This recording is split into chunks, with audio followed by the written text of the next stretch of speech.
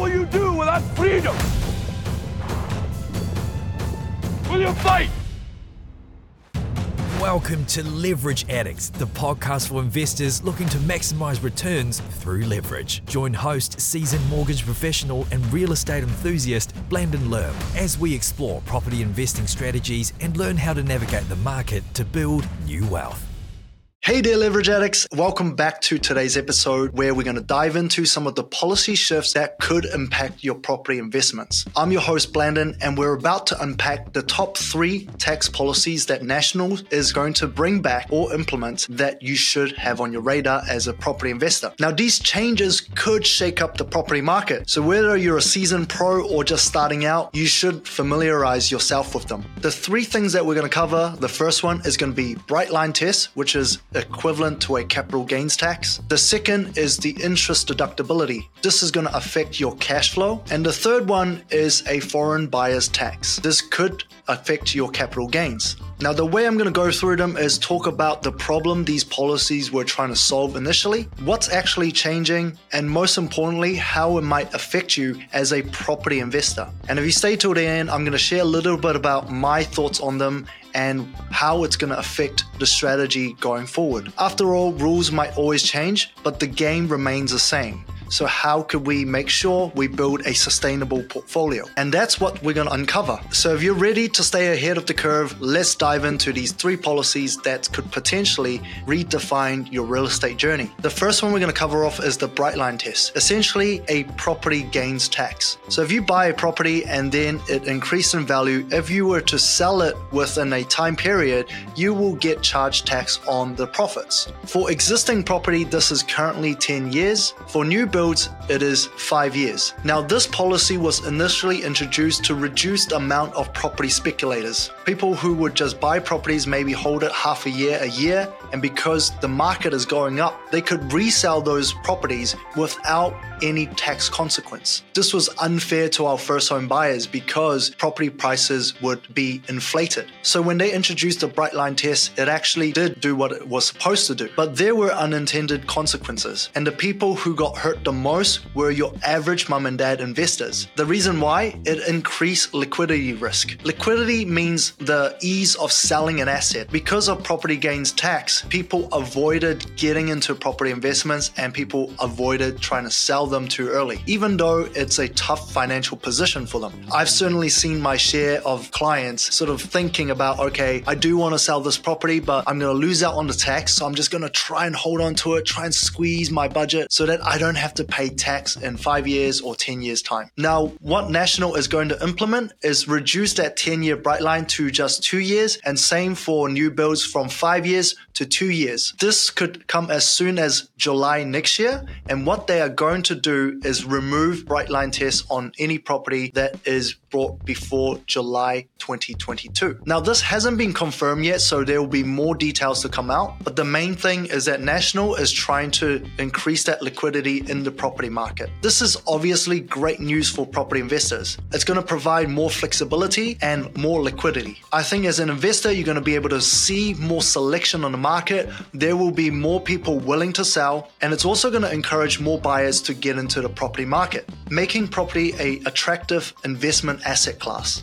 The second tax change is the interest deductibility. Now, when you look at a business, you have your income and your expenses. The profit is what you pay tax on, versus for a PAYE income where you just look at how much you earn and you pay tax on that. So the advantage in a business is that now you can deduct more expenses to lower your tax bill. Initially an attractive aspect for property investors because you can deduct your interest expense from the rental income that you earn, therefore lowering your tax bill. The Red government decided that this was a tax loophole. They don't see property investment as a business, so they decided to remove interest expense as a deductible expense. That means if you had 50K rental income, for example, and then you had 40K to pay for the mortgage, that is not an expense. You'll still need to pay tax on the initial 50K income. Of course, you can still minus your insurance and rates. But what they did allow was to have new builds have that interest deductibility. What it meant was that majority of the property investors in the market who are mum and dads, they decided to forego the existing builds and only look at new builds because you had a shorter bright line test and you could still deduct the interest as an expense. What it also meant was that it affected the existing property investors that already have 1 or 2 properties. The people that were hurt the most was the one that are holding 1 or 2 negative cash flow properties that are existing and they could not deduct that interest as an expense. Because they're already on negative cash flow, now they get an extra tax bill. It just didn't make sense to hold on to those properties. This policy deterred a lot of the average mum and dad investors that wanted to get into property investing to completely ignore existing builds. And because the government supported these new builds, in their minds, these investments were better. Now, if you've been following our channel for a while, you'll understand it doesn't actually matter what policy is in place. It only matters at the numbers that you're looking at. Often you can buy an existing property with significantly higher cash flow, and there are strategies to make that property cash flow positive, despite the high interest rate that we're on. Even with all of those advantages, new builds could potentially be cash flow negative. You got to think about the capital gains aspect as well, because with a property, you want to hold it long term for the capital gains. Now, a new build, because you're buying a new property, which will depreciate over time, and what appreciates over time is the piece of land. Because you've got a smaller piece of land, the potential for capital gains would be lower as well. And thirdly, what makes a property attractive is that you can buy under value or add value by doing renovations so that you can increase the value. Because new builds will usually sell at optimal market price, meaning you have lower margin when you get into the property. The only hope is that over time the market will go up so that you can have a capital gains on that property. Now, because the government also offered a higher loan to value ratio for these particular properties, it means that mum and dad investors are going to have higher leverage when they get into these new builds. Existing build, you need a 35% equity position or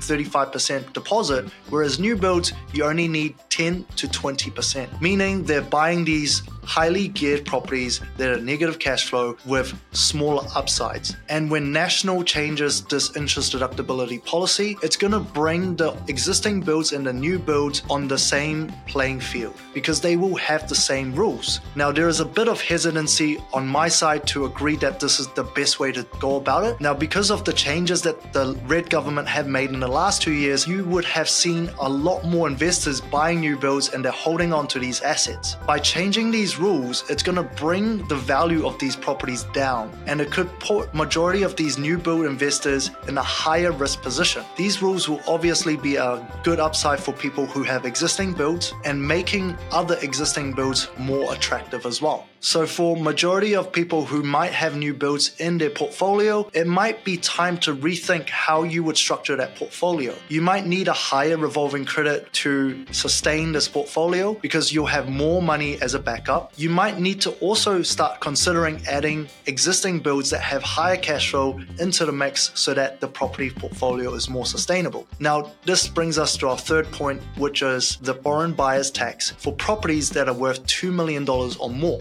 Currently, there's a ban on foreign investors buying houses in New Zealand. The aim is to make it easier for first home buyers to get into the market. To simplify it, if there are less buyers in an overall market, then prices would stay lower. Now, National's approach is to keep the ban on properties that are $2 million and below, to keep that ease for first home buyers to get into the market at that price range. And instead, they're going to allow foreigners to buy properties that are $2 million in value or more with a 15% tax. So for a $3 million property that they would buy, they would end up paying an extra $450,000. This is actually similar to our neighboring country, Australia, who charges a higher stamp duty for foreigners. The positive effect for this is that it's going to attract higher net worth individuals and families to invest in New Zealand. Now, the tax will obviously deter a lot of speculators, and it'll make sense for genuine investors who want to build a base in New Zealand. The other side of the coin is, though, also, because these investors might understand properties very well and therefore they could buy properties 15% below market value, therefore making the property tax neutral. In saying that, I don't think that's going to be a huge part of the market. It's also good for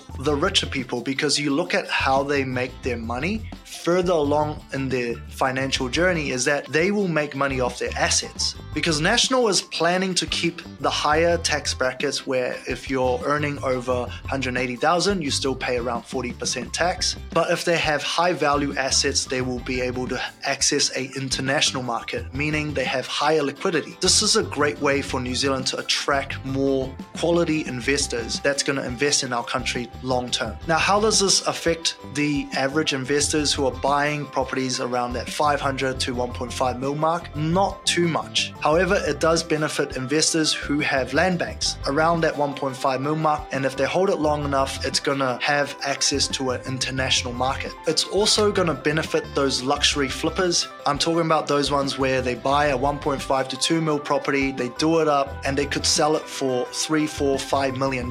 It's going to bring the competition for renovations because now you have a larger market pool that you have. This is going to be a great strategy for people who have a higher equity position because now they have access to a global market. Now, the overall strategy, as I was saying, if you stay till the end, I'm going to share a little bit about what I think. Despite all of these changes, the core principle with property investing stays the same, and that is to prioritize a sustainable, stress-free portfolio where it's not going to keep you up at night. I think with interest deductibility back in place and also the bright line test reduced to 2 years plus the global market, land banks have become a lot more attractive again. And when I talk about land banks, it might not necessarily be just a piece of land. I'm talking about properties with a dwelling on it. It's getting an income, but it's sitting on a piece of land that you can develop in the future. There will be many episodes where I talk about home and income land banks. That is more than one income on a piece of land that you could subdivide in the future. The holding cost is going to be lower now, and because of the higher liquidity, it's also going to contribute to the capital gains. But as always, you would want to look at the cash flow implication. A land bank might not be suitable for a household with a lower income. And for those investors, it might be better just to look at existing builds that already have high cash flow and you can do up and add value. And as I'm making this video today, one of our clients sent me a text. I was very stoked to see her cash flow property that she just bought recently, including the renovations. It was in the low 300s. And after the richest valuation came back is in the 400s. I think we are going to see these types of deals a lot more, where it's got high cash flow, 8.5% plus, and you've got massive equity gain because you can increase the value through renovations. Existing build is going to be a lot more attractive going forward, so it is a strategy I urge all investors to really explore and learn. And even if you're already doing that strategy, I guarantee you there are different strategies that other people are using that you should explore. Again, a balanced portfolio should always be considered, and that is looking at the overall cash flow of that portfolio. I've talked about this in the channel before. If you think of it as a pyramid where your own occupier is in the middle, now depending on what you need, maybe you're in a high equity, low cash flow position, then you might attach 3 cash flow property in this pyramid. Whereas if you're in a higher income bracket where you might have 2 cash flow properties to try and sustain that land bank that you have that might have lower cash flow, and that would give you a well-balanced portfolio. So there you have it, folks. Those are the tax changes that National are looking to implement. And if you have found value in this episode, all I ask for is just one thing, and that is to share it with another person that would benefit from this information. If you want to expand your property investing knowledge, I do have a webinar that I've created in the description below, where I talk about how you can find, fund, and scale a property portfolio that's going to generate the equity that you need for your retirement. I openly share some of the mistakes I've made and some of the mistakes that I see investors often make after talking to thousands of investors. So definitely check out that link and see if there's something you can pick up from that webinar. And until next time, I'll see you guys again.